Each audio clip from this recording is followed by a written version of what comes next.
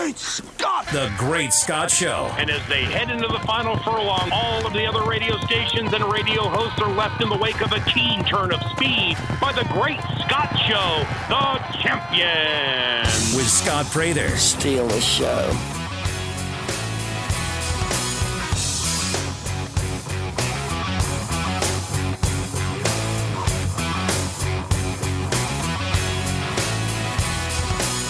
Hello, everybody. Welcome into the Great Scott Show on a Friday. Yes, indeed. It's another football Friday. We got football Sunday.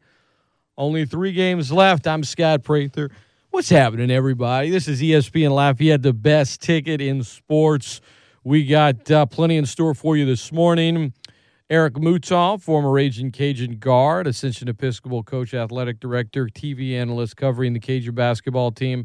I spoke with him after last night's disappointing loss that Louisiana had against Georgia State over at the Cajun Dome, 68-64 the final. We're going to play that combo for you here in just a moment. In the segment after that, we are digging in to Sean Payton and the Saints and the future with our Saints and Pelicans correspondent, Gus Kattengell. The discussion, is Sean Payton a quitter? I say no. I gave all my reasons yesterday, but, we did put up a Twitter poll yesterday morning at the request of Norman Locke, who never follows through on a bet, by the way. And, the votes came in. 73% of you said no. He's not. 27% of you said yes, he is.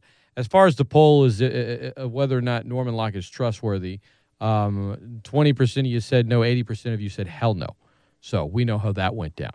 In the meantime, like I said, we're going to talk to Gus Kattengell, Saints and Pelicans correspondent, about Sean Payton's exit, what comes next for the Saints, who they're going to hire, who they will likely hire, who they should hire, and we will make our picks for the NFC and AFC championship game. Speaking of picks, make your picks. DraftKings, go get it done. Sports betting is live right here in Louisiana. Online sportsbook. It's now official. It's legal. It's there. Make it happen. When you download that DraftKings app, sportsbook app, make sure you use the promo code 1420 for a variety of reasons, which you'll hear about throughout the morning here today. So, Gus Kattengell coming up. But what about in the 8 o'clock hour? Guys, Trey Wingo. Yes, Trey Wingo. You know him from his time on ESPN, host of NFL Live, NFL Primetime for many years, the former Sports Center anchor. What's he up to now? What's he doing these days? Former radio host in the morning right here. He and Golick and Wingo aired for years. We're going to talk to Trey about championship weekend, his time at ESPN, sports books, betting, Saints current, Saints future. We're digging in with Trey Wingo in the 8 o'clock, or you do not want to miss it. Top-tier interview guest. Looking forward to chatting with him. So, the good news is you got a lot of good stuff on the show this morning, so you don't want to leave. Keep it locked in right here on ESPN Lafayette, the best ticket in sports. Bad news is, from a Cajun standpoint, the loss last night to Georgia State, 68-64. It was rough in the sense that it's a game they should have won, quite frankly. 20 turnovers, 6 of 13 at the free throw line. They went the final 6 minutes and 23 seconds without a made field goal. They only got 5 shots off in the last, 5 or so minutes of the game.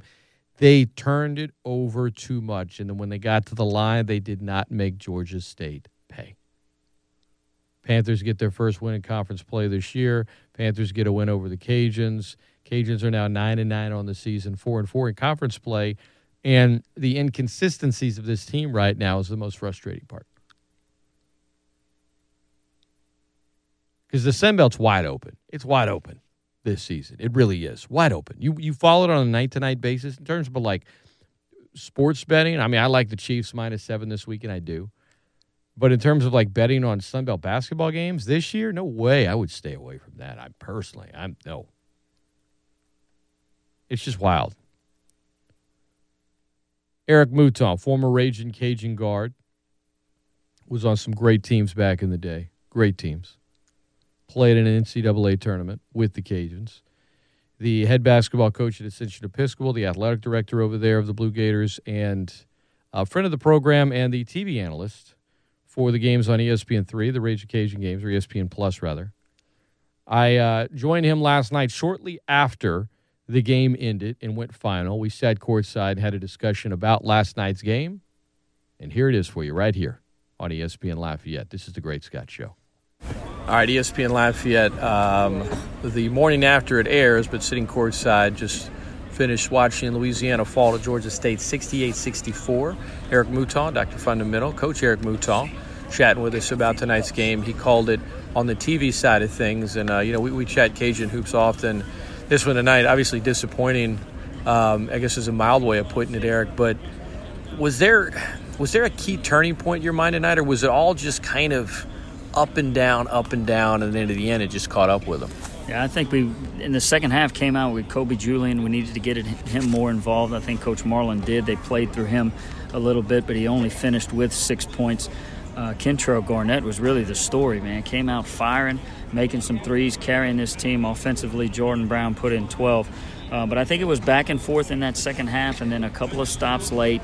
Louisiana with 20 turnovers, that'll kill you, especially at home. And then you don't make your free throws. If you don't get to the line and convert on those free throws, it'll come back to bite you, and it did tonight. Yeah, Brown missed a number of key ones down there, and only getting to the line twice in the first half. Was that an aggressive thing? Was it just the way the refs were calling it? Like, what is the lack thereof? I think a little bit of both. I think we kind of settled for some shots. Obviously, Kentrell Garnett was hot. We put it on the block a few times, a lot of contact. We played through it, no calls. But I did point that out at halftime that we only got there twice. And when they got there, they converted. They were 80% from the line. They were 12 for 15. That's a big disparity right there. We made 6. They make 12. Yeah, I guess there's a lot of stories in the game, but two of the big ones, you pointed it out, right? Free throws and turnovers. And for the first time this season, this team has now won a game, then lost the game. All season it had been kind of streaks, right? 3 wins, 3 losses. And you looked at the schedule, you were saying, man, a couple teams kind of bottom of the Sun Belt, here you go. And Georgia State's got some players, there's no question, but their first conference win, where does the team go now? I mean, you got another game on Saturday, Red Panda, by the way. You got a women's men's doubleheader. Just let everyone know, 2 o'clock women's, 7 o'clock men against Georgia Southern Saturday night. But where does this team go from here, Eric? Do you see any – I know that they change the lineups a lot game to game depending on the matchup.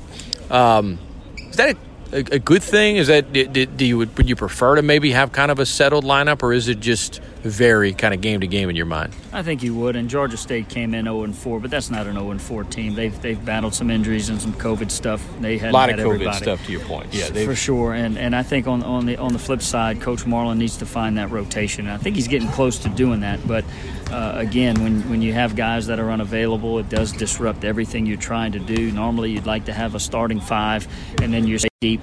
And I think right now you got a couple guys off the bench playing well. Trying to get them some minutes. Michael Thomas tonight handled the ball, did some good things, made some shots. So you want to try to find some of those guys minutes when you can. Obviously you're going to play through your big 2 inside, and those guys are going to try to carry the load, scoring and rebounding. But you got to find them a little help. The Sun Belt this year, it's any given night. If you. I know Friday morning, we're not talking betting, but I know sports betting online went live. Scott, would you bet on the Sun Belt? I would say no, not in basketball, not me personally, because any night it just seems like anybody can beat anybody. We've seen it all season. Certainly not an excuse. I'm not trying to go in that direction. It's a disappointing loss for Louisiana, but if you can get hot at the right time, come tournament time, I think it's wide open, probably as open as we've maybe ever seen it. I think going into the season, you thought there'd be maybe 3 or 4 teams, and it looks like there's a lot more than that in terms of possibility who could run away with this thing. And, in a season where you're at 500 overall, you're at 500 in conference play, I guess that's something to point to. Obviously, you want to get better, but thinking about Pensacola, Eric, it just seems like the Sun Belt this year, it's still up for grabs. It definitely is. And, you got to defend your home court. That's why I know Coach Marlin and his staff will be disappointed after this loss. Turnovers, missed free throws, things you can control and you can handle, and you got to cut those if you're going to win games at home. So a big one coming back on Saturday. They've got to clean up those turnovers. They're going to continue to do what they do. They're going to rebound the ball. They're going to put it down on the block. Got to find a little help.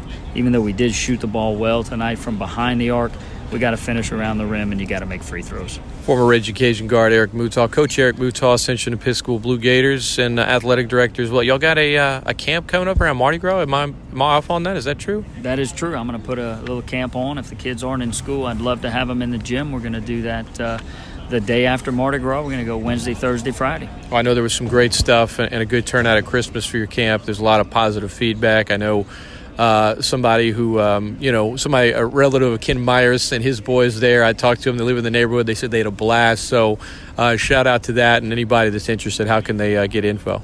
Just head to drfundamentals.com. That's drfundamentals.com. Got some information there. Or you can always go to ascensionbluegators.org. All information and registrations at that site. That is Eric Mouton. I appreciate the time, Eric. Thanks so much. Absolutely. Anytime, Scott. All right, coming up next, we'll shift gears. Gus Kattengell is going to join me, our Saints and Pelicans correspondent. And then later, Trey Wingo. Mr. Trey Wingo, formerly of ESPN. I got a lot to talk to Trey about. I'm looking forward to getting into it in the 8 o'clock hour. We'll circle back, talk some more Cajun hoops later. This is the Great Scott Show coming at you on a Friday on ESPN Lafayette, the best ticket in sports. All right. If you want to know the real deal about the three, well, let me take it with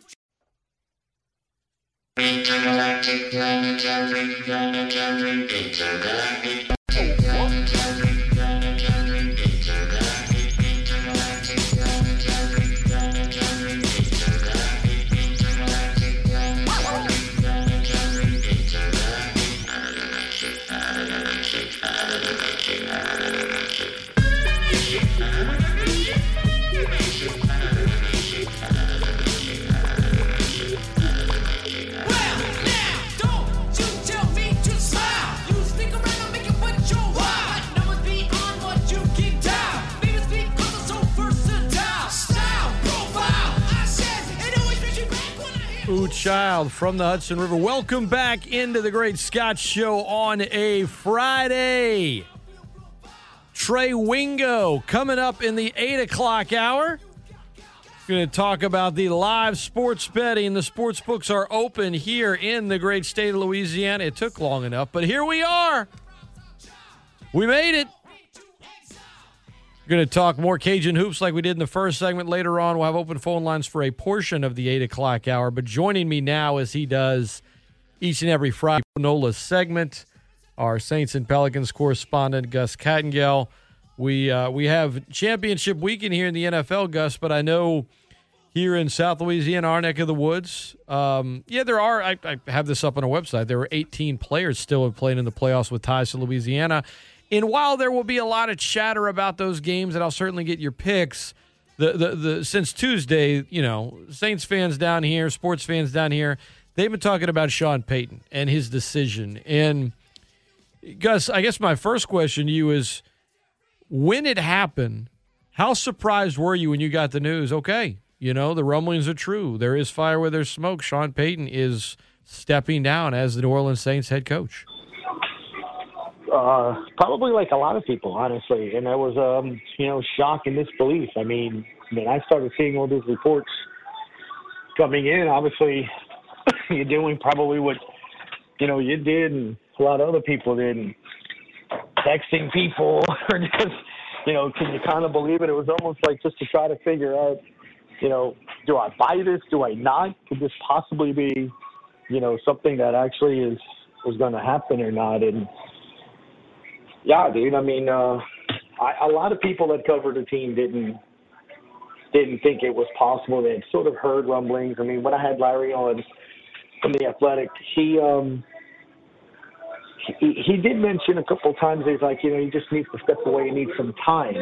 But I don't think anybody really thought he would sort of do it. But guess he did. Yeah, he did. Now, I said Tuesday morning before it happened, I was wrong. I said I would be shocked if he was coaching for another team next year. I said I would be surprised, not shocked, surprised if he's not coaching the Saints. I gave it a 10% chance that he would just step away for a year. And maybe it'll be longer. I don't know. But it wasn't 10%, Gus. It was 100% because a few hours later it was official.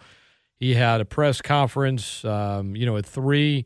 It was all very quick. It was all very coordinated. It was tight, done, from a PR standpoint about, I guess, as good as you can, just kind of quick and to the point, and he's out of there. And before you can even really start processing it all, He has 90 minutes. He walks out of the building. That's it. Because I've had a few people suggest, he'll eventually come back to the Saints. That's not happening. Like, he's probably going to coach again. He's not going to be the head coach of the Saints again. I mean, I suppose never say never. There's some weird scenarios where maybe it could happen, but I doubt it. And, I had James Butler on earlier this week, former NFL wide receiver, a buddy of mine, and he was like, this is very Bill Parcells-like. Peyton always talks about Bill Parcells, how much he admires him, how much he learned from him. Parcells would do that, right? Now, Parcells didn't spend 16 years on a team, so there are notable differences. But he would spend a long time, or a short time. He'd spend some time with a team, take a few years off, come back, coach again, kind of recharge his batteries, leave, come back, coach again. I don't know that it's going to be, 3 years off for Peyton before he comes back, but I do get the sense, Gus, that he will coach again and it won't be with the Saints. What do you think Sean Payton does in both the near and long-term future? I absolutely think he coaches again. And as much as I hate to look at it, I've already told my listeners, go ahead and prep for it, start to stomach it. I'd be shocked now if he doesn't coach the Dallas Cowboys, right? But how do you think that would work? Like before you go down that road, because we've talked a lot about Peyton, and you got up close and personal. Certainly, I thought about some of the mistakes he made with the media early in his coaching career, because I remember the stories of him texting media members and asking him stuff and basically crossing some boundaries that maybe he shouldn't have, but he said he learned from it, right? He was a different coach at the end than he was at the beginning, but but one thing that remained the same with Sean is how much he loved control. He loved autonomy. He loved having it. I mean, you're not going to get that in Dallas, so if it is Dallas in the future, how do you think that would work with him and Jerry Jones? Well, you have to have that understanding, right? And I think when you look at, how would you call it, how bad do you want me situation, right? Because it ain't going to be this year. And I definitely believe in that he's not coaching this year. So you're looking at the earliest next year. And, if they don't win the Super Bowl, he's already, Jerry Jones, that is, desperate and willing to do whatever it takes to do that. He did it once, and even at the Hall of Fame induction speech with Jimmy Johnson, he talked about how he made a mistake, in that relationship and stuff. So maybe with the right person, he gives up that control and does that. Maybe Sean has the personality enough that can handle it and do that. I go to what Diana Rossini said a couple of days ago, the day that, he had announced that he came for a couple of days and mentioned that if he did come back to coaching, it would have to be for a team that had strong ownership, that had some sort of, clout as well, and it needs to be an organization like that as well. And she kept going on, and the one thing that stood out to me that she said, Scott, was specifically that she felt that he gave the indication that if perhaps his team, to say, a bigger name or a marquee organization that had clout or status, that maybe things like Fanola no call and things wouldn't happen. And you remember, last week before this came out, there was a lot of, talk about how, him not feeling that the Saints get calls. I forgot who wrote the column on it, but Mike Triplett. That bothered him, that he felt that he thinks his team gets jobbed a bit. And, from your phone call, Scott, many Saints fans are already convinced, right, that Roger Goodell in the NFL is out to get New Orleans. So, but I think beyond that, out to get Sean Payton, right, because of, they wanted Tom Benson to fire Sean over the Bountygate stuff, which is some of what was unsubstantiated. He didn't. He came back. Sean Payton publicly, said some things about Goodell. Goodell didn't like him. I mean, some feel like it was more of a Sean Payton thing than a necessarily, I guess, a Saints thing. You know what I mean? I don't know. Like, I'm tough to work because as long as Jerry Jones is owner and GM, that's a look. They're going to win some games. They're going to have prestige. But are they going to win the big one? The last 26 years will tell you no, they're going to choke more. They've won 3 playoff games in the last – I'm not saying it's not going to happen, right? It's the idea of 2 things, and you could say, oh, well, Bill Parcells was like that, and he worked for Jerry, and it lasted a little while, and there was some success, but ultimately, it definitely took its toll on Bill, and he ended up, stepping aside and leaving. And so I don't know. I guess I'll just say this. Yes, the chatter is going to be there in Dallas all next year, but I don't think Mike McCarthy should be the only one looking over his back. I think any coach on a hot seat next year should maybe be looking over their back a little bit, because I think Sean Payton got out at a good time. If he had left 5 years ago, 3 straight 7-9 seasons, what's happening to the Saints? What did he do? Feel a lot different. He leaves now after 5 straight winning seasons, 4 NFC South titles in there, most wins in the NFC over the last 5 years, second to most wins in the NFL. If you're going to step aside from the Saints for a year and get back into coaching a year or 2 later, I don't know that he could have picked a better time to do it, honestly. And he leaves on a season where the Saints end with a win over the Falcons, but they don't make the playoffs.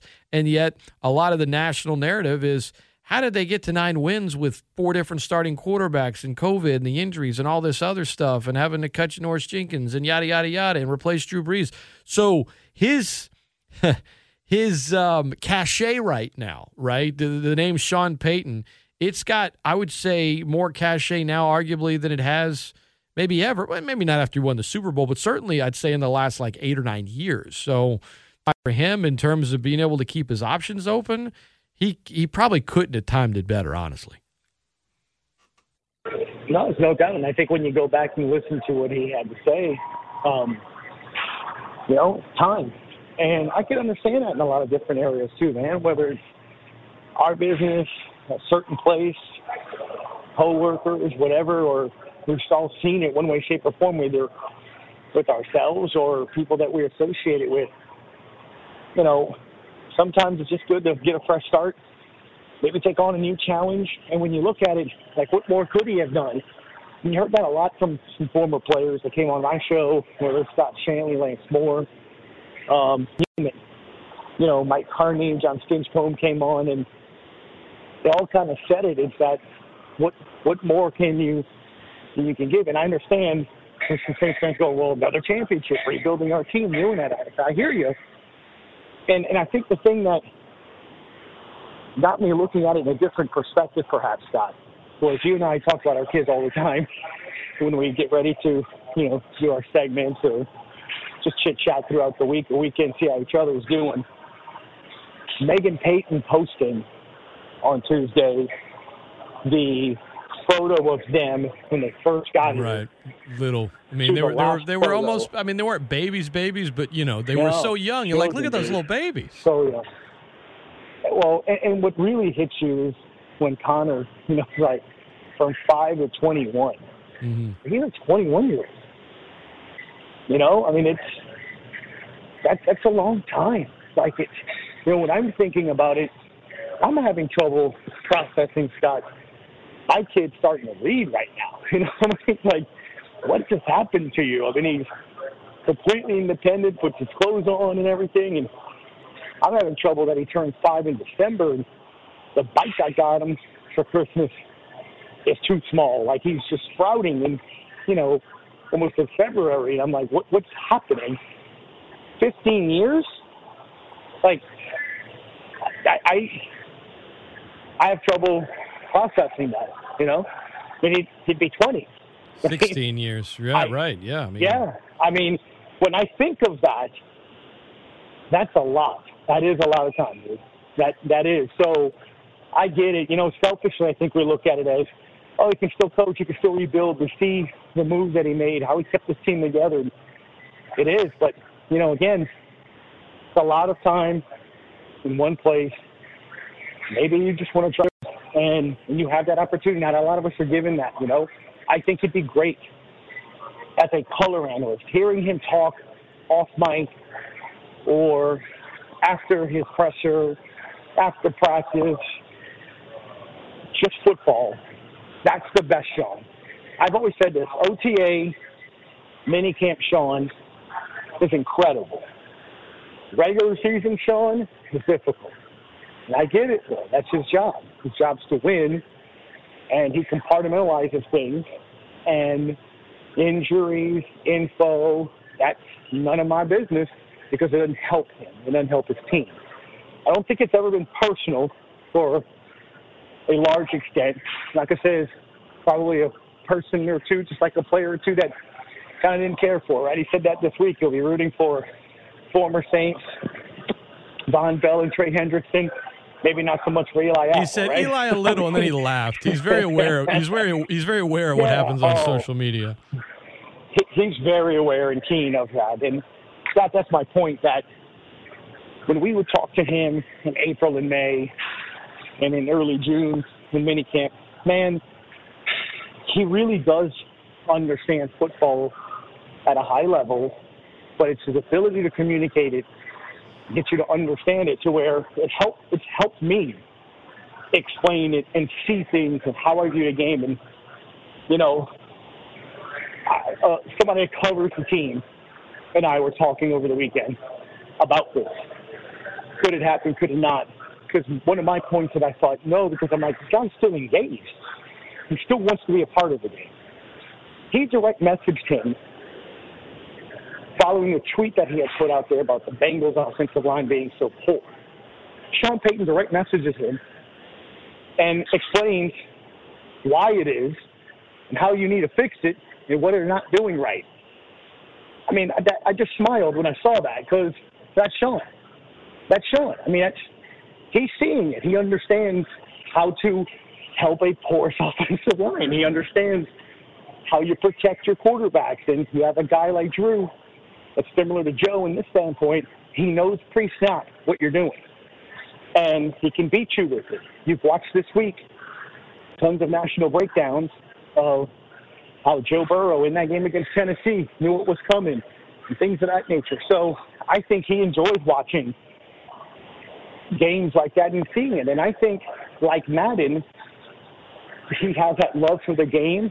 I actually think he'd be a fantastic color. And what I was told earlier this week when all this kind of started was, could be Fox thinking about bringing him in as a home run hire to replace Aikman, because apparently Amazon's trying to grab Aikman because Amazon's trying to get Monday Night Football and all that stuff. So I think him as a color analyst would be great from 2-3 aspects. God, A, I think he could really convey the game and almost be like Romo with Nance to an extent. I don't know if he'd be as excited on certain things, but I definitely think he could explain the game and make you think like you're watching film with him while you're watching live football. I think the other element is, I don't know if studio work, it's him. I think he likes the sights, the smells, the talking with coaches, and being able to be color and doing a game, Scott. You get to, every week, meet with that team. You're in tune with rosters. You're in tune with how the game is going. So you want to be a part of it and kind of touch it. That's as good as it gets, right? Because he's not going to be on the C and D team, so he'll be on the A or B team, which means he's either going to get the game of the week or the next best game. So he'll always be around the good teams, and you'll always have your meetings the day before. You can have that good dinner like they're used to on Saturday night. You call the game in the stadium, sight, sounds, the crowd, you know, doing all of that, and then you jet off. That, to me, makes a lot of sense, and it's who Sean is. Getting to the studio, like when you watch Jimmy and Bradshaw and you know the Scott, they go on live there in L.A. They're probably there at 7, 8 o'clock call to go on at 9 or something, their time, to 11. And then you're in there all day in a big room with a bunch of big TVs, watching it in the room. Then you go do your halftime, and then you do your post-game, then you're done. Now, look, for some, probably not a bad deal. A couple mil to go sit in a room and watch football. But if I had the choice to be in a stadium and call the game of the week and be able to talk to coaches and players, get that one-on-one time, and actually be in a stadium, I'd much rather do that, I think. But that's me. But I think he would do really well in that. And I think that's what you're going to see him do this year. I do think he's going to do TV some point this year. Too many people saying that a couple of deals have already been expressed. ESPN Lafayette, the best ticket in sports. Here's a question I got to ask you, Gus. It's ESPN Lafayette. I'm Scott Prather, Great Scott Show. Gus Kattengell visiting with us. If you're listening to us via the stream on the ESPN Lafayette app, it's brought to you by Champagne's Market on the Well Center. Champagne's going the extra mile. Coming up later in the show, I will have a conversation with Trey Wingo.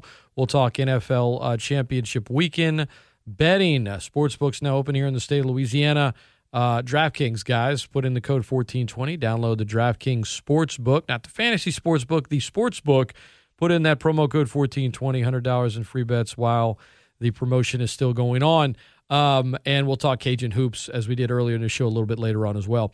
Gus, I was asked this question, I guess more than I thought I would have been, and then I finally just put a poll up yesterday on our Twitter page as I was egged on by a troll to do so, and that is Sean Payton a quitter? Now, there are some Saints fans out there that believe he did.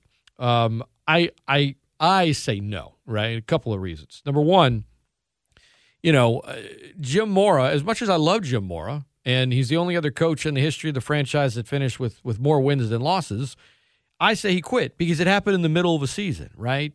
We in my opinion, that sucked. We got our ass kicked, diddly-poo, the famous rant, one of many for the great Jim Mora.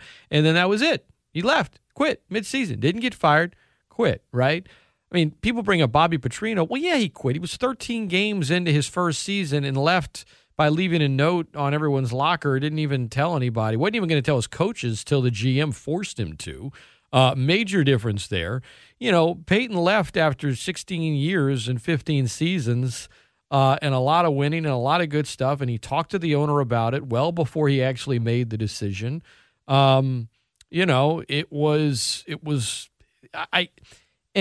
about a contract? What about a contract? Well, first of all, number one, he can get fired at any point. But number two, no coach, like in football, college or pro, coaches through the end of their contract. They're either extended or they're fired. Like a college coach never does it because nobody is going to go play for a coach in college sports that's on the last year of their deal because every other coach is going to tell them, you're going to get recruited by this guy. He's not even going to be there next year, right? It doesn't happen in the NFL because either you're too good and you get extended or you're not good enough and you get fired. So the whole contract thing is nonsense. Not to mention, in regards to this argument, the contract benefits the team still. Because if Sean wants to go coach somewhere in a year or two or three, the Saints will get compensated for it. And they're not paying him right now because he's not working. So the contract works a number of ways. But the whole argument of, well, you got to honor a contract, like this isn't contract labor where you signed a deal and there were guarantees on all this other stuff. That's not how these contracts work. And when it comes to football coaches and college coaches in any sport, they're never coaching on the very last year of their deal, especially in football. So all that stuff is just malarkey, in my opinion. But then you got the train of thought of, well, he saw what they were working with. The season was really hard. He doesn't have a quarterback currently that he likes, yada, yada, cap, da-da-da-da-da-da-da. I say no, he did not quit. There are some Saints fans out there that absolutely believe he did. I gave you my reason and my reason why. Where are you at with that take on did Sean Payton quit the Saints? Well, I mean, on the surface, it's not a false statement in terms that he left his job. He stepped down short of his contract in terms of, we hired you to do this, and you stopped. Now, he stopped because he couldn't do it anymore. Wanted to step away, wanted to try something different. You are absolutely allowed to do that. In terms of, I always feel, man, you got to do what makes you happy. If you're not invested mentally, emotionally, you're just not going to be able to do a good job, and then you're not going to be happy. If you're not happy, it affects every aspect of your life, man. Personal life, professional life, and then your personal life. I mean, like in terms of how you feel. And, having just gotten married, a year ago, so he has a relatively new wife from that aspect of it. Again, maybe you learn mistakes from the first go-around to the second, maybe spending more time doing things of that nature. When Cam Jordan was on Get Up on Thursday, he said, I know for a fact Sean went days stringed together where he never went home. Where he just stayed at the facility.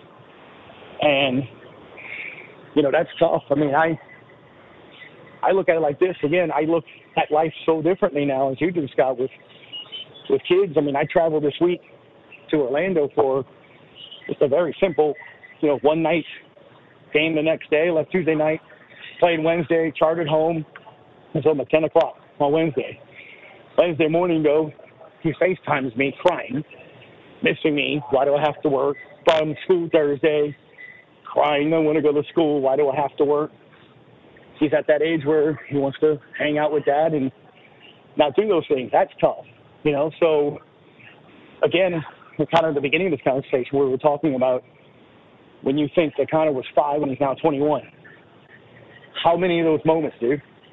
Well, it's done. I mean, it's past. They're grown up now. But yeah, it's hard for me to say you quit when you could have when Drew walked away, and you could have in the season, all those different aspects. Look, he did. He finished the year out. It's like, man, it's been exhausting his time.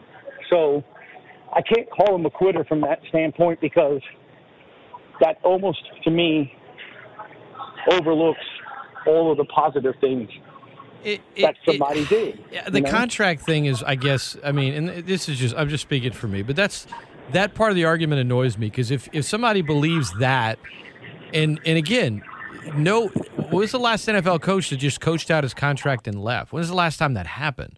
Like in today's day and age, you either have an extension or you're fired. Like agents don't allow their coaches essentially to just be in the last year of their deal. So if you're of that, Scott, you have the other way around too. How many of these coaches just this year got fired? Right, that's exactly it. Like that's my point. Like if you're under the impression of he has a contract and needs to honor it, then you believe that every NFL coach and basically every college football coach and college basketball coach and the likes, they all either are fired or quitters, one or the other, because there's no other way that it could happen, because they're not just working out the end of a deal. Like I don't like the comparison to like other things in life because every industry is different, and as it pertains to these specific contracts, they're different. And again, not to mention like Billy Napier left UL for Florida. I don't think he quit UL. Right? I mean, he left for another job. He's under contract. Well, guess what? That contract helped UL. I mean, UL got $3 million for that, off the top of my head. I think that was the buyout, something like that. So, this Payton contract, right? The Saints probably are going to get compensation at some point. What will that be? Time will tell. But Gus Kattengell, Saints and Pelicans correspondent. Gus, I was on your show Wednesday. We talked about this. All signs seem to be pointing to Dennis Allen. He pulls out of the Bears interview. Bears hired someone yesterday, and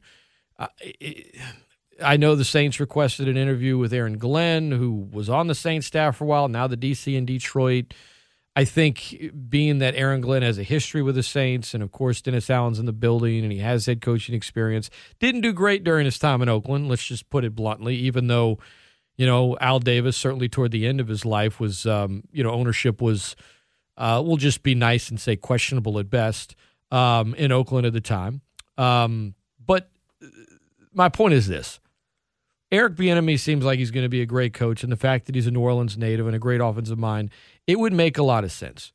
But when a coach is fired versus when a coach leaves, there's two totally different mindsets, especially when a coach leaves after 5 straight winning seasons, 4 of the 5 NFC South championships. When a coach leaves on a good note, you don't want to tear something down and sort of restart.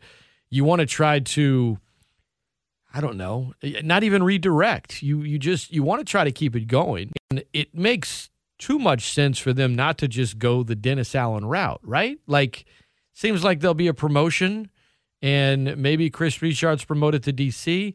Maybe they talk Aaron Glenn into coming back to New Orleans as a D.C. there instead of Detroit. I don't know, but I think there'll be a few new members of the staff, but I also think you're going to see a lot of that staff still together in Dennis Allen as the next head coach of the Saints. What are your thoughts on where the Saints go in terms of head coach from here? Knowing that organization and the way Sean spoke about them, in that hour, man, you heard him consistently talk about the relationships he has with Lauscher and, Mrs. Benson and Mickey. And look, Jeff Ireland hasn't been hired as a GM. Right now, he interviewed. Allen interviewed. Guys didn't get the job in Chicago. So if I'm looking at it organizationally, from a structure standpoint, I'm probably feeling, even though he had conversations, I'm probably feeling like many fans, right? I mean, I'm probably a little surprised. So I don't know if I was ready for it, if I was prepping for it, and got to figure out what I can do with my team. And one of the reasons and things that we've talked about in the last 2 weeks, Scott, is the optimism that surrounds this team, because I, like you, don't think they're that far away. You got to make some big decisions. Got to get some key players, sure. But there's still a good amount of talent here. I saw Daniel Jeremiah on Thursday or Wednesday tweeting something like, if I'm other teams, I'm calling for the veterans on the Saints squad. They're ready to rebuild. I'm like, I don't see that. So if that's the case, it would make sense organizationally to try to keep as much cohesiveness as possible until this current crop of players then doesn't go. Like, I have to run it back as much as I can on the defensive side, as much as I can with this team, with a stable quarterback that plays at least some, not most of the season. That makes sense, Scott? Like, I need to know what this team would look like with this defense essentially playing, and a starting quarterback that plays, longer than 6-7 games, and see if I'm a playoff team. If I'm not, then come call me next year. But until then, I can't make a fair assessment, because I do think in the draft you could find a receiver, could help your offensive line. Michael Thomas should be healthy. Jameis Winston starts to come back. I think he's a comparable quarterback for sure to start in the league for you. You elevate Pete Carmichael. All right, now it's your show. Go get him. And you keep Allen, elevate Ryan Nielsen from D-line coach and the associate head coach, keep the associate title, and, make him defensive coordinator. Everybody's gotten promoted, but it's still a team that has its staff kind of intact and together, and you don't have nearly as much change or feel. Fight is going to be different, maybe not. You still have a locker room stock full of leaders that, know their time's running out. So I think, to me, the fact they even asked to interview Aaron Glenn also brings a point there as well. I think Aaron Glenn's going to be a head coach in this league much sooner rather than later. I don't know now. If Dennis Allen would have left, I'd have been calling Aaron Glenn. My personal take. From my experiences with him, talking to him, seeing how he changed that secondary, watching him at practice every day, energy level. I mean, dude, he's Tomlin and Payton in one. Dude. I love Aaron Glenn. I love Aaron Glenn. So that, to me, would make so much more sense than trying to bring somebody else in with their vision and ideals. I would almost probably try to, kind of stick with somebody that understands what our vision is, what our culture is, what our philosophy is, what works here. And to me, I kind of liken it to, Scott, whether it's in the news business, media business, or just business overall. When CEOs step down, sometimes you got to go get somebody outside. But for the most part, your weeknight anchor leaves, promote the weekend anchor, or, the sports director leaves, Scott, and the guy that does weekends becomes the sports director. So I think it makes sense from a lot of standpoint. Again, I'm not to say I wouldn't be shocked or not, but Sean Payton called him a great candidate. I think there's other people in there that would sense on it at all, but I just think it makes too much sense to not. Now, you have to go through the process legally in the NFL and do different things to make sure that you quote-unquote have your search, but I have a hard time buying that hasn't been discussed or talked about. And you brought it up on my show too, man. That Tampa game, all he did was go face the Bucs, shut them out, and that team looked like the Saints. So if there was a tryout, that's a good tryout. I know a lot is brought up about his Raiders, but you had Al Davis meddling. We had a team that wasn't built for success. And we forget Pete Carroll, Bill Belichick. Their teams that had their most success was their third stop, right? So,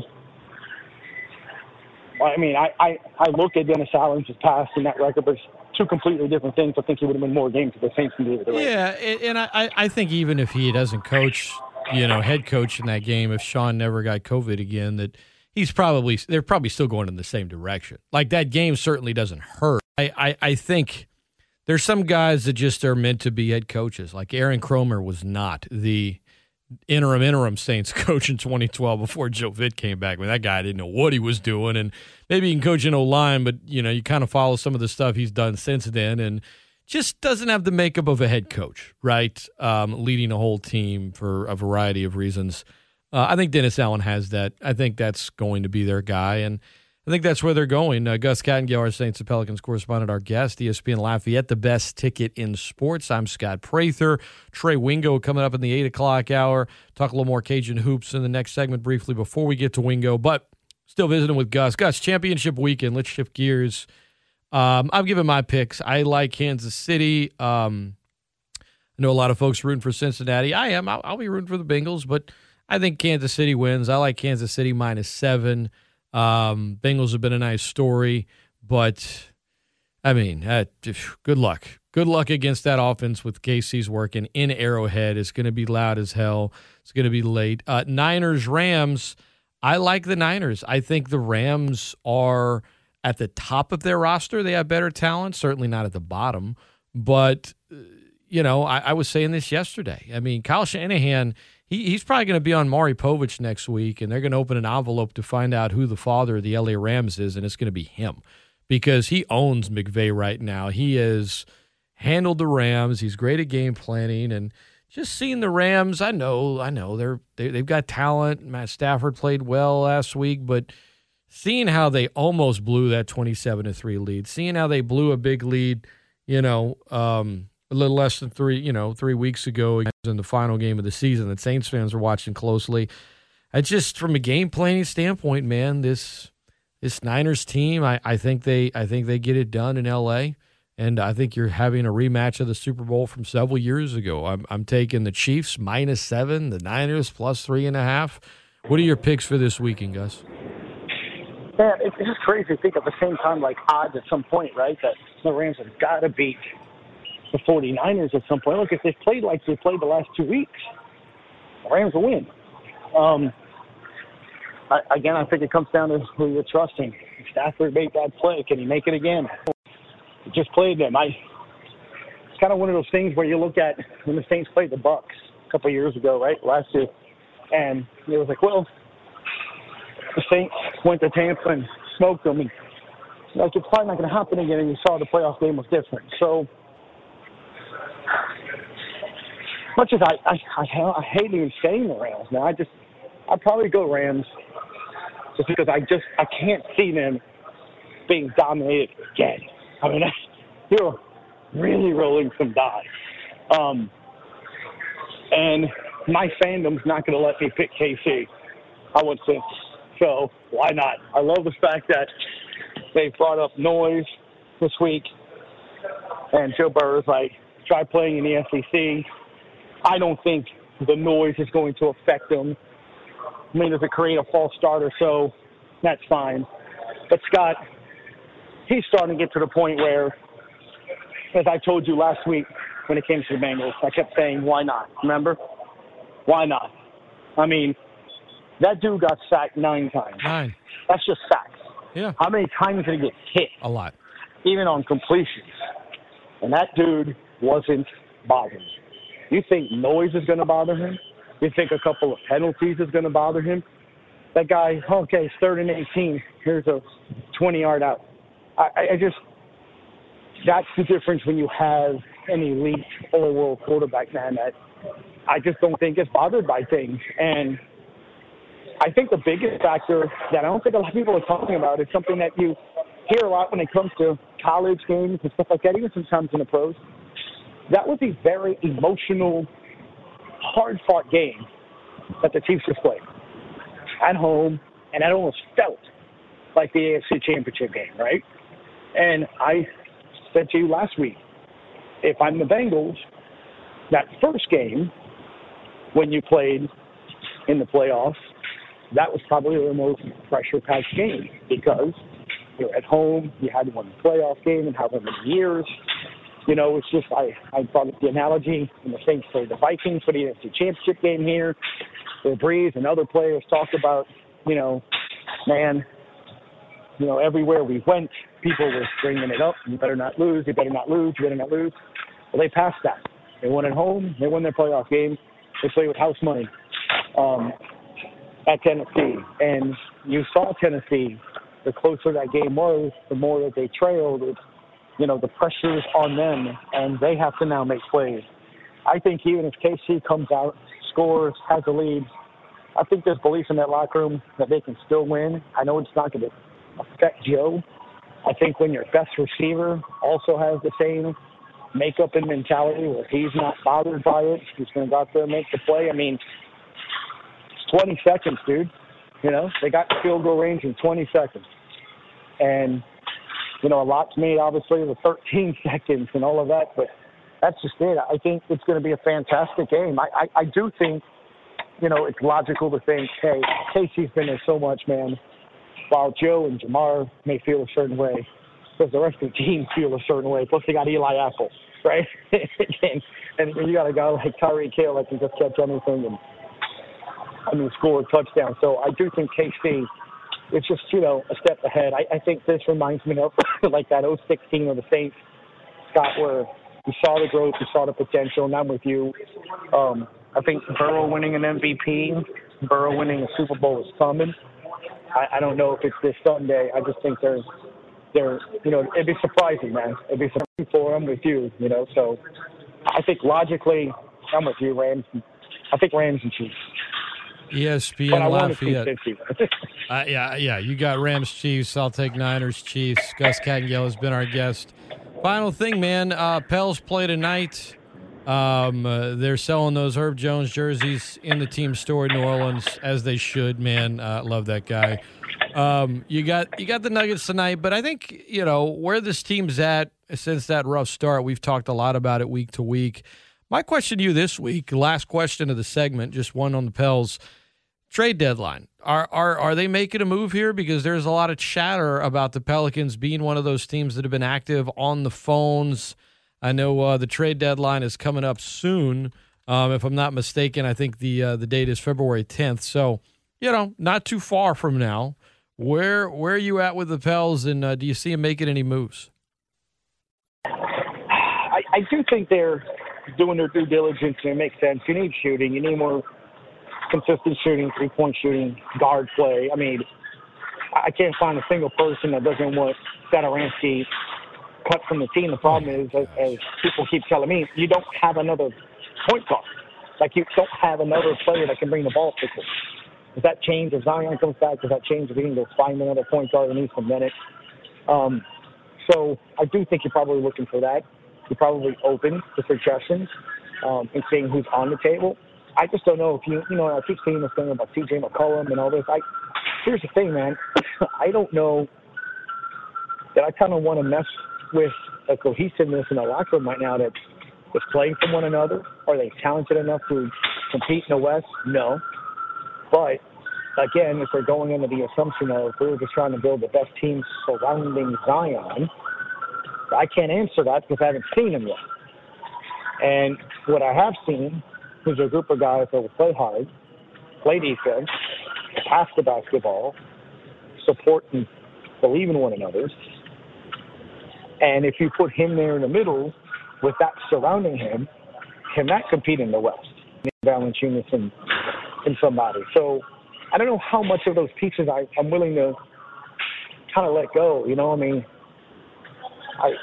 if I had to, like, say I'm okay parting with on certain players, I mean, I just keep having trouble understanding why Billy Hernangomez is not playing. The guy starts last game, in Philly, got 29 points, He's double-digit how can you rebounds. not love Billy, man? I love that guy's Dude, spirit. he didn't play since January 3rd, and I understand why you need to play Jackson Hayes, and I understand he's a top 10 pick, and I understand that, but I also understand this. The other guy is better.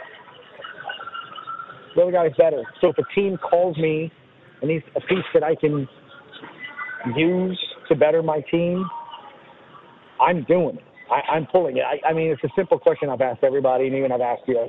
Is Jackson Hayes a starter of the season? No. I don't even see that in 5 years. I don't. So if that's the case, then he's available.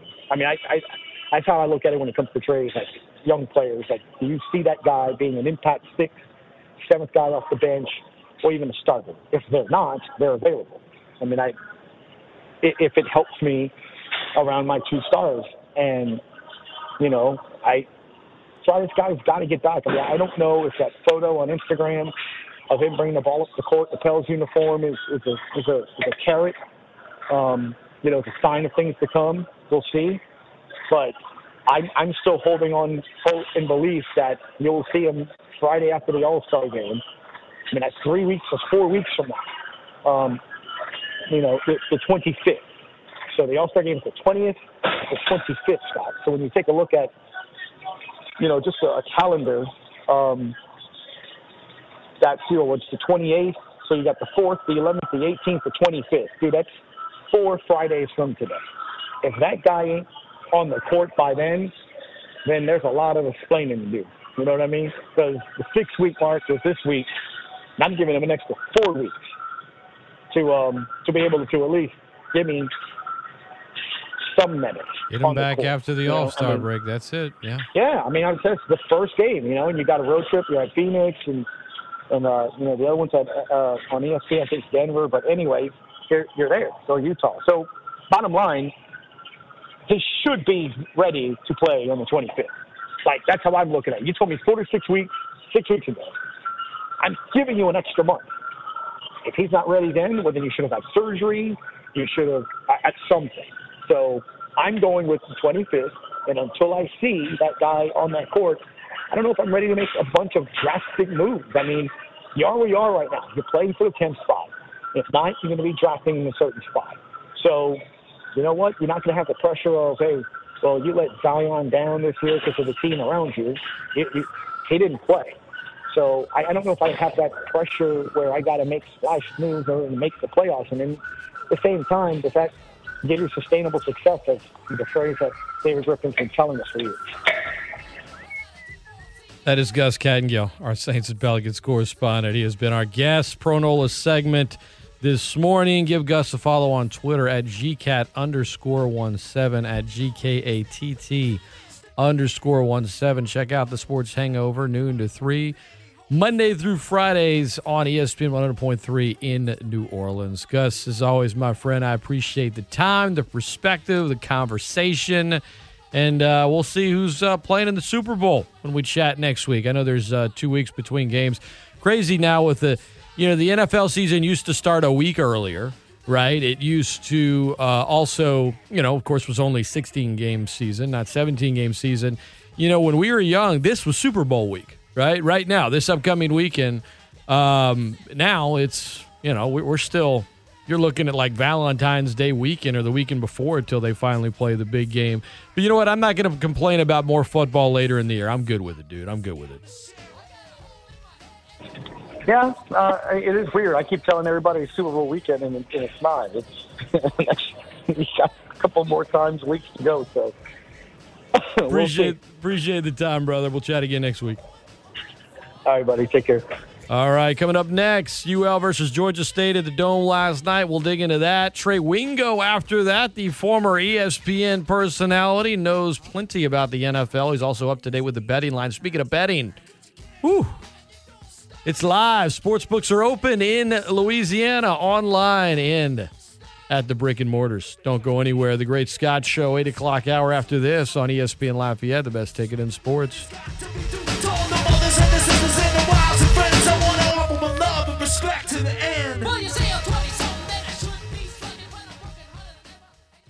Hold it now.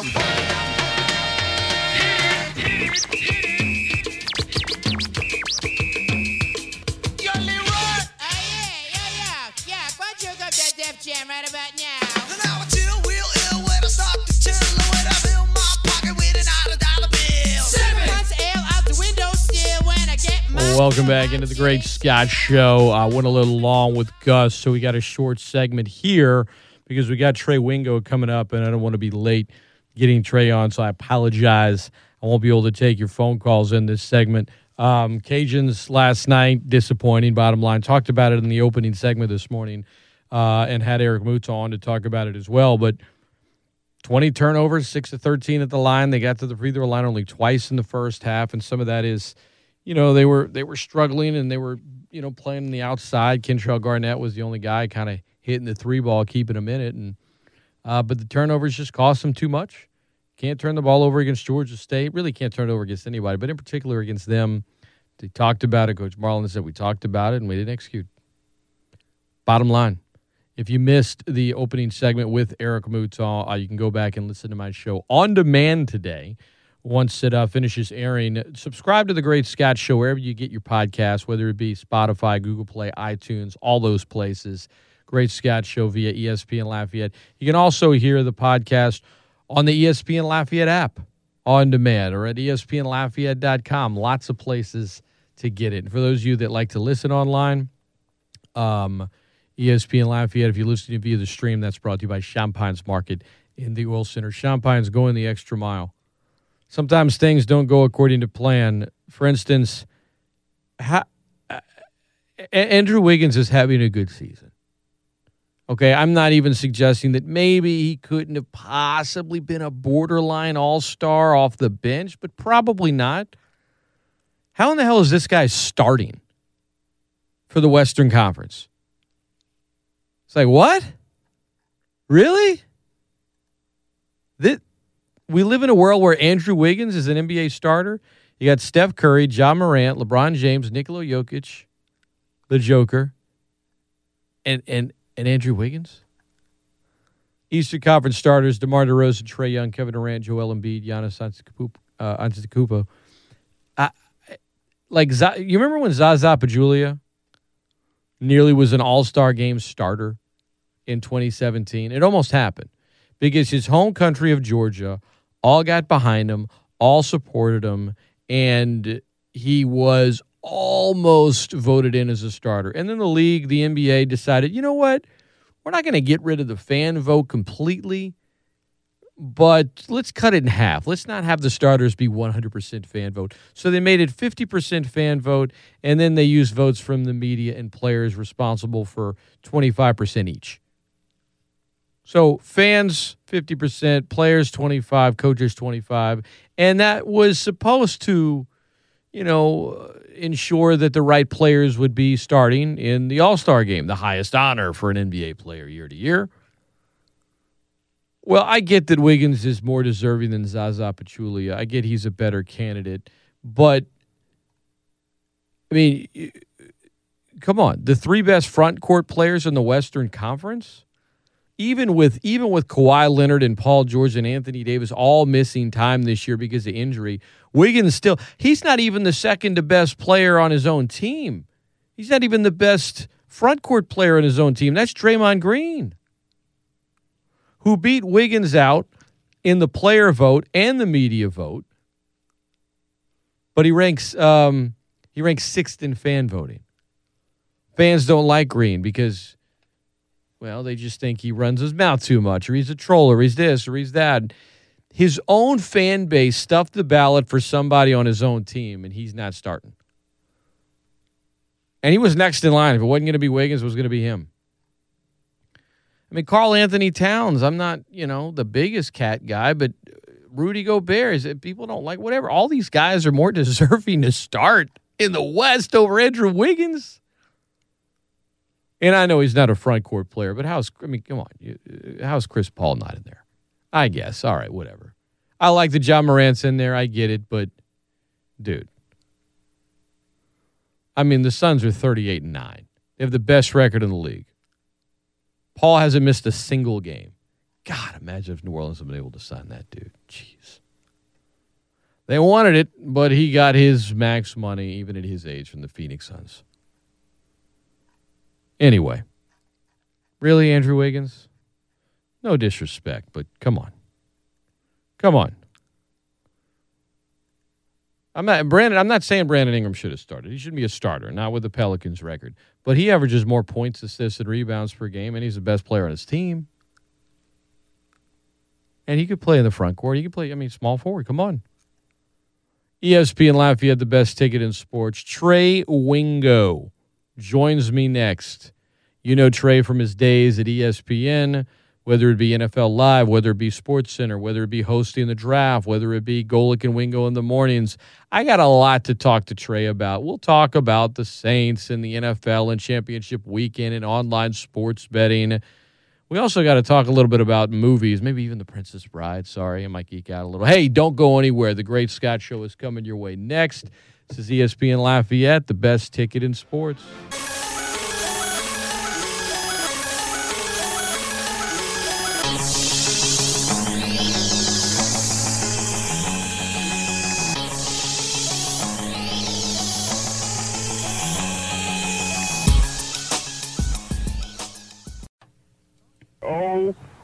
What are you saying? All you trekkies and TV addicts, don't mean to this, don't mean to bring static. All you Klingons in your grandma's house, grab your backstreet friend, they get loud. Welcome back into the Great Scott Show, coming at you on a Friday, baby. That's right. It is Friday, as promised. Joining me now, the same day that sports betting is live, right? In Louisiana, you've been waiting long enough. Online sports betting is finally here. Here to talk to us about that and much, much more is longtime sports broadcaster. Many of you know him from his days with ESPN. He's still doing big things. That would be Mr. Trey Wingo. Good morning, Trey, man. Thanks for making the time. How's life? Oh, Scott, life is wonderful, and life is great in Louisiana as mobile sports betting has gone live with the Caesars Sportsbook app. Can't be any better than that. It's taken a while, but here we are. I'm glad Louisiana's finally done it. Before we get into that, man, what's your favorite Beastie Boys song of all time? You got to fight for your right to party, and that's what we're going to do in New Orleans now. Come on, it's that's a no-brainer for me. That one's always just go with the classic, right? Just go with the classic. Hit the guitar riff and let her rip. Boom. Trey Wingo's our guest. So look, man, for some of our listeners that don't know, tell us a little bit about what life's been like for you post ESPN. It's been great. As you mentioned, working with Caesars, and we'll get into that a little bit later. I'm also calling events for the PGA Tour. I have my own podcast, Half Forgotten History. I work with another company called Pro Football Network, and I do some stuff with them online. I also write for Facebook, treywingo.bulletin.com, and it's been great. It's been really, really a lot of fun, and it's more where I get to set my own schedule instead of them telling me where to be and when, which I really enjoy. I'm not going to lie to you. Well, look, man, I know, those early radio mornings as someone that does it, it's not for everybody, bro. I mean, I know that you weren't crazy about doing it. Like, I know you had fun with Golic, but now being able to make your own schedule and live near the beach, I'm sure there's part of you that's enjoying that. Yeah, listen, and working with Golic was great. For the people that don't know, we did NFL Live together for years, and we were always friends. Like, that was always a fun part of it. So, in fact, actually, I was just texting with him yesterday. Just found out he's going to be a grandfather for the first time. His son, Jake, and his wife, Jenny, are expecting a baby boy, and his daughter, Sydney's getting married in April. We'll all be at the wedding. So, look, it's all great. Everything, Mike's doing great now with the stuff he's doing on the radio and working with DraftKings. He's having a blast, and we're having a blast, obviously, working with Caesars and all the other stuff I'm doing. So it worked out the way it was supposed to be. All right, well, I got two ESPN things for you, then we'll move on. Of all your years hosting NFL Live, and for me personally, I know you did SportsCenter and other stuff, that's where I would see you the most. What was your most memorable episode of NFL Live and why? Well, there's so many. Like the Friday tape-offs we used to do with Schlereth and Teddy Bruschi were just epically fun, and those two guys were just great. We also did one Friday, and it just sort of became this organic thing. We all three of us loved the movie The Princess Bride. It's a classic. And so, like, halfway through the first block of the show, we just decided, let's see how many Princess Bride references we can get into this show. And, Teddy started talking about, the Seattle cornerbacks, the Legion of Boom, are the ROUSs of the NFL, rodents of unusual size. And, I don't think they exist. Schlereth talked about someone going into a place like Denver and you won't win because there will be no survivors. And, I said, well, let me explain. No, there's not enough time. Let me sum up. You can still find it on YouTube. Like, we dropped, and it was completely organic. It wasn't planned. We just did it. You know what I mean? And then the entire show, we were just trying to find, can we get another reference in here? Can we get another reference in here? And we had so much fun. Like, that was the thing about it. All of that shows, and I appreciate you saying that because, yeah, SportsCenter was fine. But if someone says to me, what do you remember most about your time at ESPN? It's working on NFL Live with those guys. And obviously the draft was great too, don't get me wrong. But on a day-to-day basis for a lot of years, working with Teddy and Stink and Darren Woodson and Merrill Hodge and Ron Jaworski, Tim Hasselbeck, Jeff Saturday, Ryan Clark, Damian Woody. I mean, those are still my friends. Like, I still talk to those guys at least once a week. And I'm doing a lot of work with Stink still. So it was the greatest. I had the greatest gig of all time there for a long time. I think we should continue this interview and just drop Princess Bride references if you're game. Do you happen to have 6 fingers on your left hand? Well, see, you took it from me earlier. I was going to wait till we talked about Mahomes and act like he has an extra hand or finger or something. But we'll start. I don't know if you can beat me here. If you think it'll work, it'll take a miracle. He will drive Buffalo to the cliffs of insanity. I can promise you that. You think it'll work? It'll take a miracle. I will. The other thing, the Jerry Stackhouse SportsCenter commercial where he's just laughing and then you're kind of looking at him in like, I don't know, disarray, and he's like, "No, really, man. Like, what's your name?" You're like, "It's Trey Wingo." And where did that come from? Like, who thought of that? Well, that's a great story actually, because he now works with me at Caesars. There's a guy named Spence Kramer who worked. He was our internal creative guy. Worked with an ad agency called Wyden Kennedy that did a bunch of the Nike spots as well. And he goes, "Listen, I got an idea. How do you feel about this?" And I thought it was hilarious because my name is weird. Like, it's just stupid, and it is my name. Like, my real name is Hal Chapman Wingo III, but my family's always called me Trey because I'm the third. I'm the third Hal Wingo in the family. So I grew up as Trey. And, my name was not normal.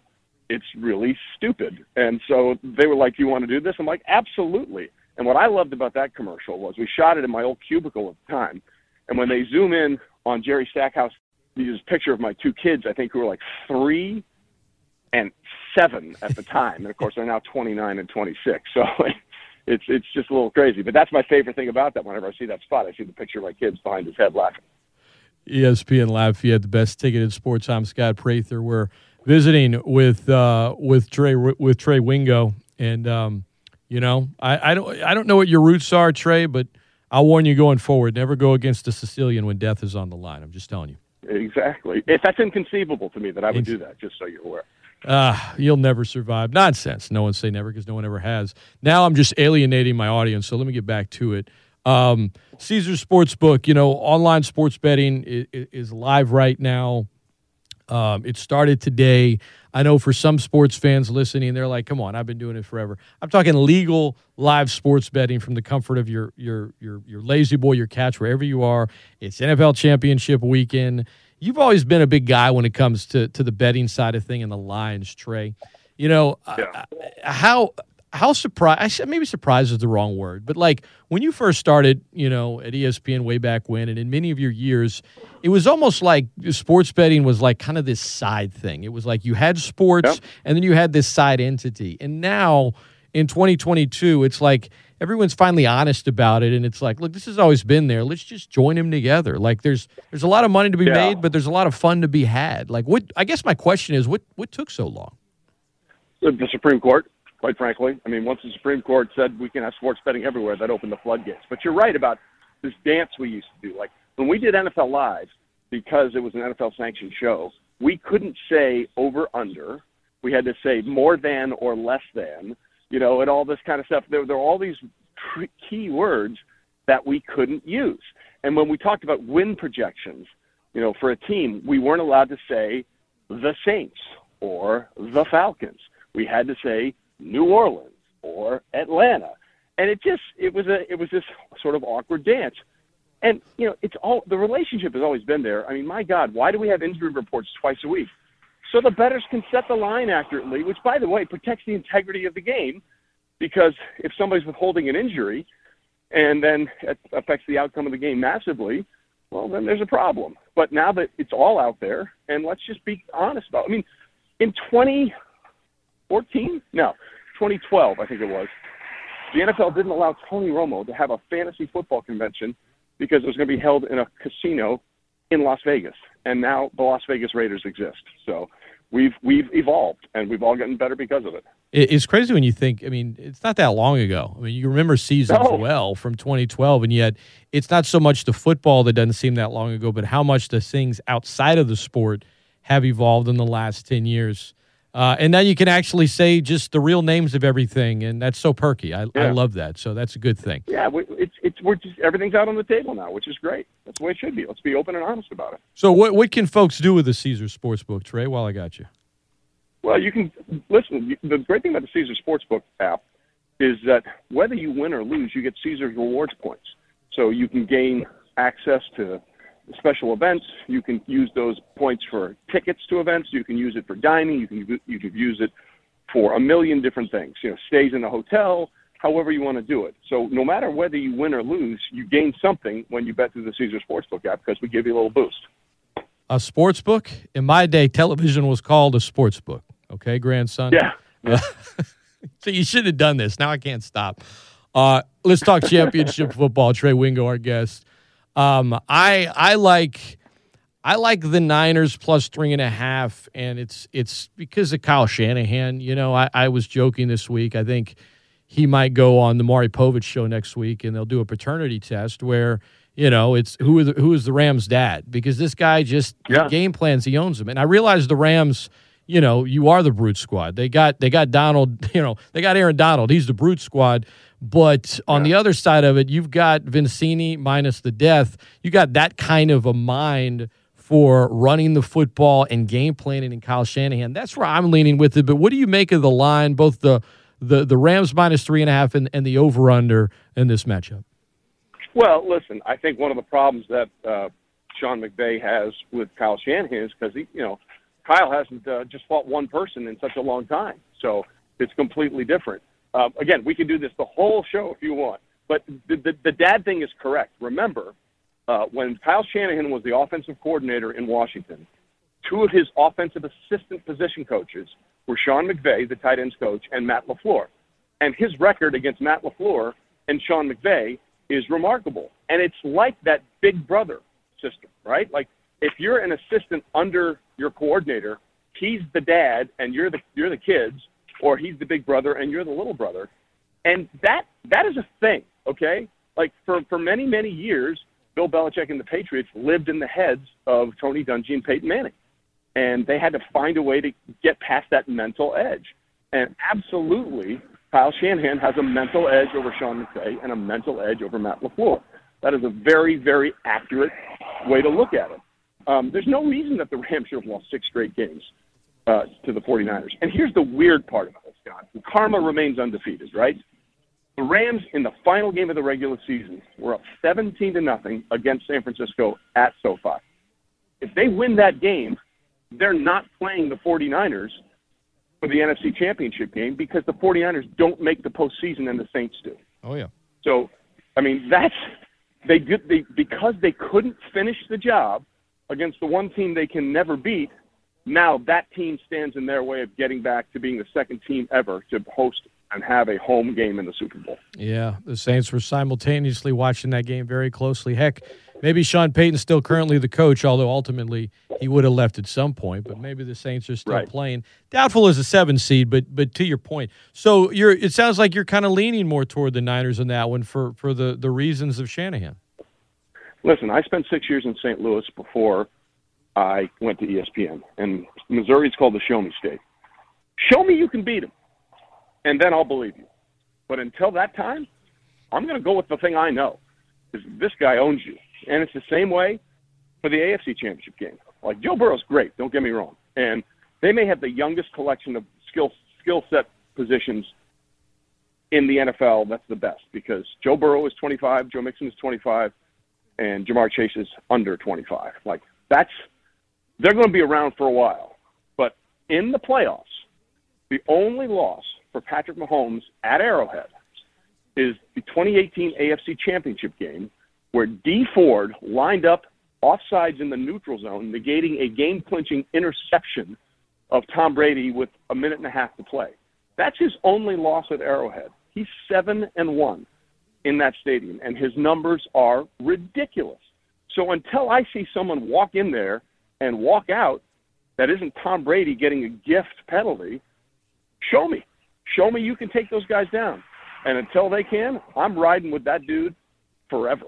Yeah, I think Chiefs -7's good as well. I'm sure Andy Reid's going to, if it's close really late in the game, he might look at Patrick and just say, finish him your way. Patrick might say, which way is my way? And, Andy just gives him the look. But it's hard to go against I think he might say, Patrick Mahomes might say to Joe Burrow, my name is Inigo Montoya. You killed my father. Prepare to die. And then I don't know if he'll tell him to rest well and dream of large women. I don't know how I can tie that into it, but there's probably a way there, but I'm not going there. I have a feeling that the Chiefs will be getting the Lamar Hunt Trophy and say, hello, pretty lady, one more time. Oh, shoot. Well, have fun storming the castle. So Chiefs -7, Niners +3.5, championship weekend. Football, college hoops, NBA, there's plenty to bet on. Bet responsibly, guys. The sports books are open. Trey representing Caesars Sportsbook. Speaking of the Saints, Trey, I think other than the Chiefs, no team's won more games in the last 5 years than the Saints. And this year set the record for most starters in a season. They had 4 different starting quarterbacks. Which is, by the way, not a record you want in any way, shape, or form. And they did it in 15 games. I know a lot of records have been broken this year because of the extra. They did that in 15 games. So it was anything but ideal, and yet they were still right there at the end of the season watching that Rams-Niners game you mentioned. So I think there's people that keep saying cap hell, and yet the Saints are a team that loves to push it back. I don't know that with Lattimore and Ramczyk and Kamara and guys that are 26 and under and are great talents.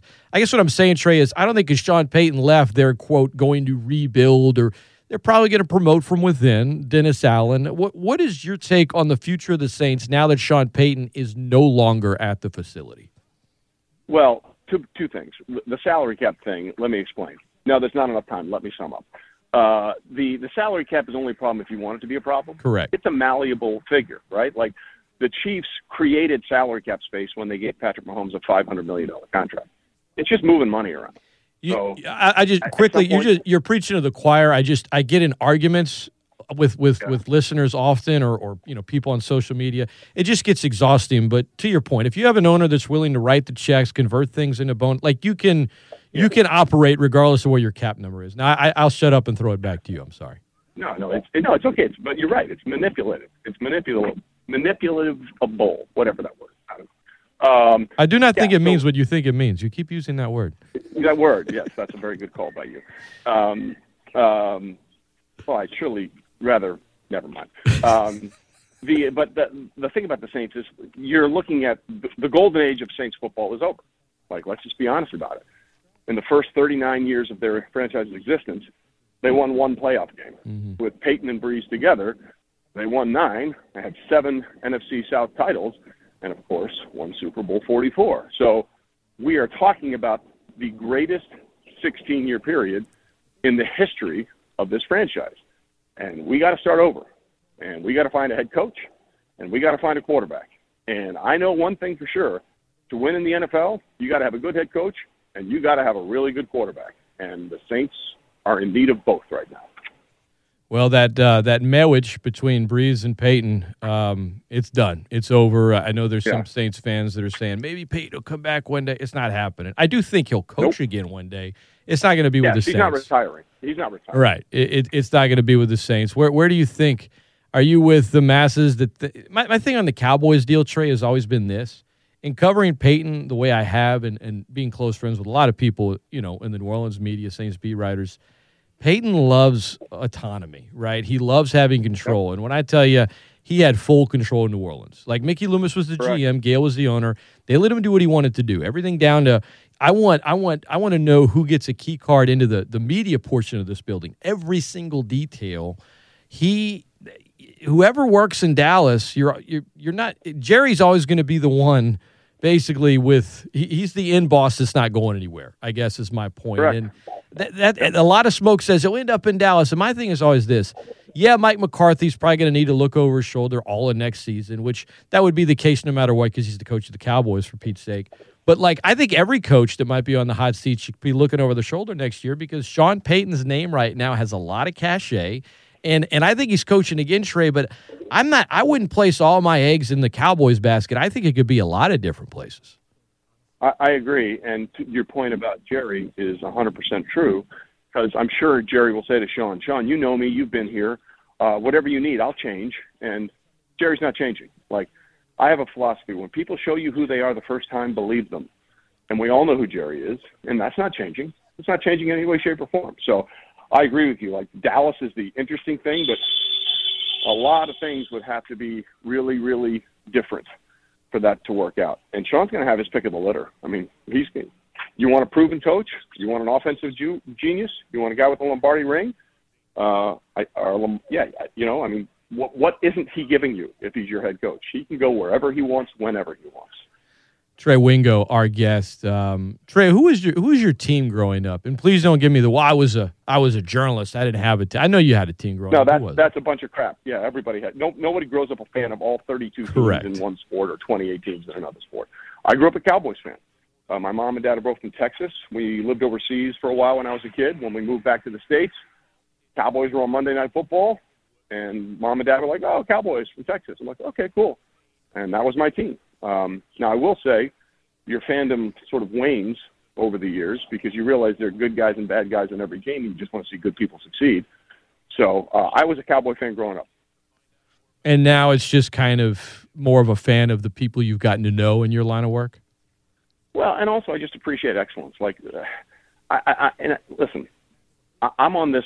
I always try and play the long game. When people were trying to tell me the Chiefs were broken at 3-4, and Patrick Mahomes was a fraud, and the league is caught up to him. I'm like, guys, what are we doing? At that time when all this hot take BS was going on, the Chiefs were scoring more points per game, had more yards per game, had a better third down conversion rate, and a better red zone touchdown conversion rate than either of the previous two seasons when they went to one Super Bowl and went to back-to-back Super Bowls. The only thing that was a problem was they were turning the ball over, and their defense wasn't great. Their defense became average, and with Patrick Mahomes, all you need is an average defense, and they stopped turning the ball over. And to listen to people twist themselves into human pretzels trying to figure out why Mahomes, it was just so obvious. He had 8 interceptions over 3 games. And it's funny because we choose to do this with certain people. And I bring this up all the time. There was a stretch. You want to take a guess over a 3-game stretch in Peyton Manning's final season with the Colts, how many interceptions he threw over a 3-game stretch? Had to be up there. 11. Cool. 4, 4, and 3 in a 3-game losing streak in 2010. 4, 4, and 3. And I don't remember anyone saying at that point, what's wrong with Peyton Manning? Sometimes the bleep goes sideways, the other team gets paid too, and the ball is a funny shape, and it bounces weird. So it just cracked me up to hear all these people who I really respected, quite frankly, saying this is broken and they don't know when to run. And I'm like, what are you talking about? Andy Reid is the closest thing to a quarterback guru that we have in the NFL. Name a quarterback that Andy Reid has had, and Michael Vick, his best seasons under Andy Reid. Alex Smith, his best seasons under Andy Reid. Donovan McNabb, his best seasons under Andy Reid. Freaking Kevin Cobb had good seasons under Andy Reid. So you're really telling me that you think the guy who's been on fire for 3.5 seasons suddenly stinks and Andy Reid doesn't know what he's doing? What are you doing? How dumb are you people? And play the long game and go with talent. And guess what?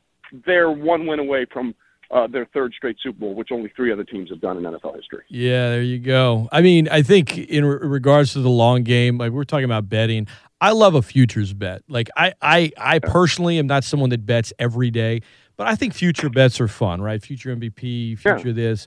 The thing is, a lot of people don't think big picture, right? I just think it's where we're at, right? Social media, where you used to work in just any sports. I mean, we're affiliate of a radio, ESPN Radio.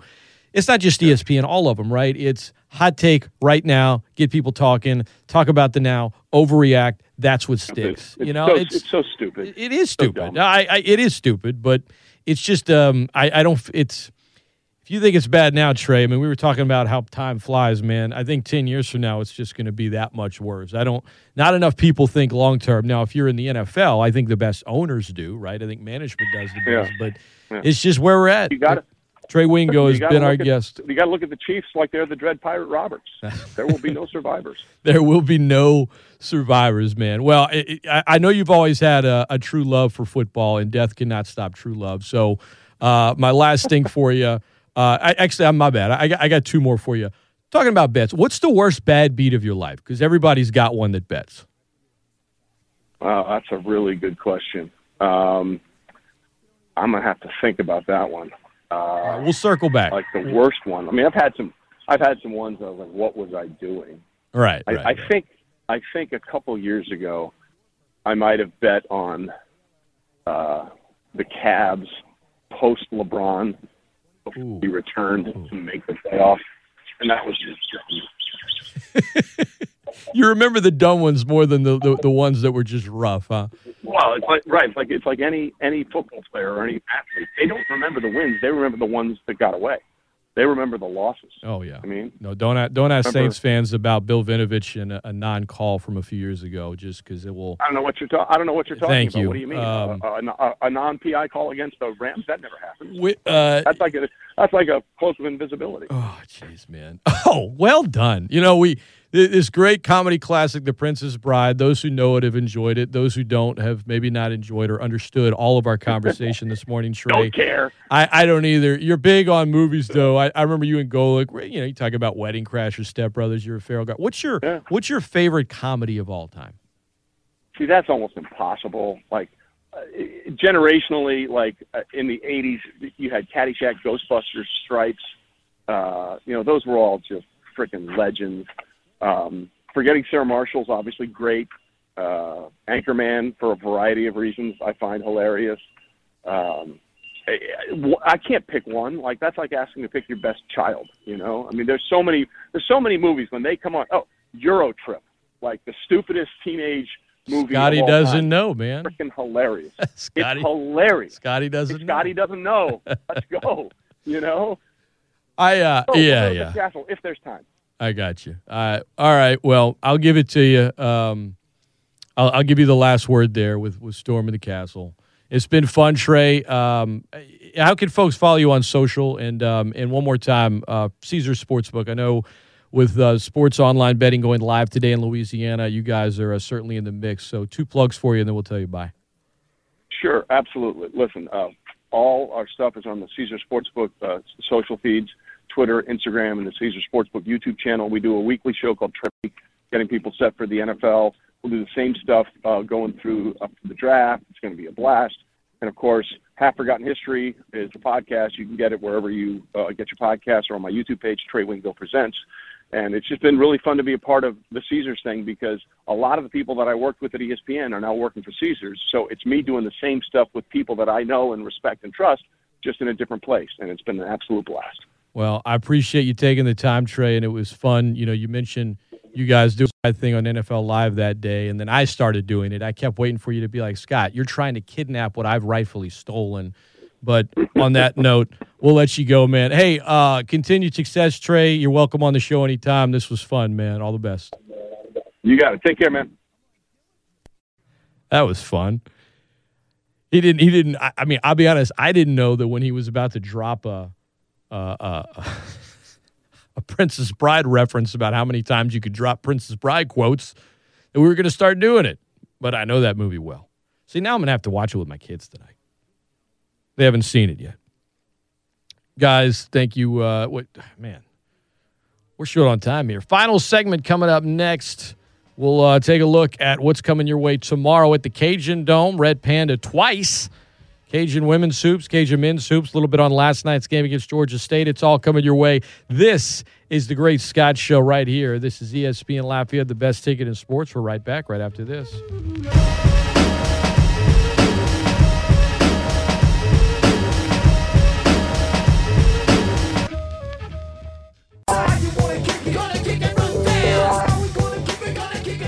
He didn't fall? Inconceivable. You keep using the word. I do not think it means what you think it means. Welcome back into the Great Scott Show on a Friday. My apologies for not being able to get to the phone lines this morning, guys. It was a loaded show this morning. Between Eric Mouton, Gus Kattengell, and, of course, Trey Wingo, who I apologize for anyone that doesn't like the movie The Princess Bride that had to maybe sit through some parts of that Wingo. Actually, I don't apologize for any of it. That was a fun interview. I'm glad we did it. And The Princess Bride's a classic, and, of course, we mainly talk ball. But we did slip in a lot of references. And for those that know the movie well, you probably caught them all. Or maybe you didn't catch them all. There are a few in there that you might not even realize were tied in. Raging Cajuns, we talked quite a bit about the disappointing loss last night at the Cajun Dome. Georgia State top in Louisiana 68-64. If you missed any of the today's show, opened up talking to Eric Mouton this morning. Talked to him last night after the loss courtside. We kind of broke it down, chatted about the team, where they were at. You can hear the whole show over the Great Scott Show podcast, whether you listen to it on the app, online at ESPNLafayette.com, or just subscribe wherever you listen to your podcast. Download and subscribe to the Great Scott Show, Google Play, iTunes, Spotify. Give me a good recommendation, maybe a 5-star review would be greatly appreciated either way. I love how I said that. Those of you that don't like me are just going to go intentionally give it a really bad review, which is fine. Whatever. Commenting, it helps, right? It all helps, according to the algorithm anyway. Louisiana women's hoops tomorrow at the Cajun Dome, 2 o'clock, 1:45 pregame against ULM. Men at 7 o'clock, 6:30 pregame against Georgia Southern. Red Panda will be performing at halftime of both of them. She's performed at a lot of NBA games, but never an NBA All-Star game. But if she did, if she was just part of a lot of festivities, she might not look out of place the way Andrew Wiggins is going to look as an All-Star starter. Well, we got to put a forward in there. Really? You going to put a forward in there? And it's Andrew Wiggins, who's good. He's good. All-star starter, negative. When you got guys, like Luka and Devin Booker and Chris Paul and Donovan Mitchell and others not starting, and Andrew Wiggins is, yeah. Oh, well, the fans vote. Well, they only account for 50% of the voting. I was shocked last night. But shout out Wiggins. I guess he's the winner of the week, right? Hey, if you're going to bet this weekend, bet responsibly. Download that DraftKings Sports app, wherever you're going to do it. Enjoy Championship Sunday. Enjoy the hoops this weekend. I will talk to you guys Monday morning, bright and early. Be safe. Coming up next, the Dan Patrick Show. Big thank you to Eric Mouton. Big thank you to Gus Kattengell. Big thank you to Trey Wingo. And big thank you to all of you guys. Thank you for listening. Enjoy the weekend. This is the Great Scott Show on ESPN Lafayette, the best ticket in sports. 'Cause you can, and you don't stop. 'Cause you can, and you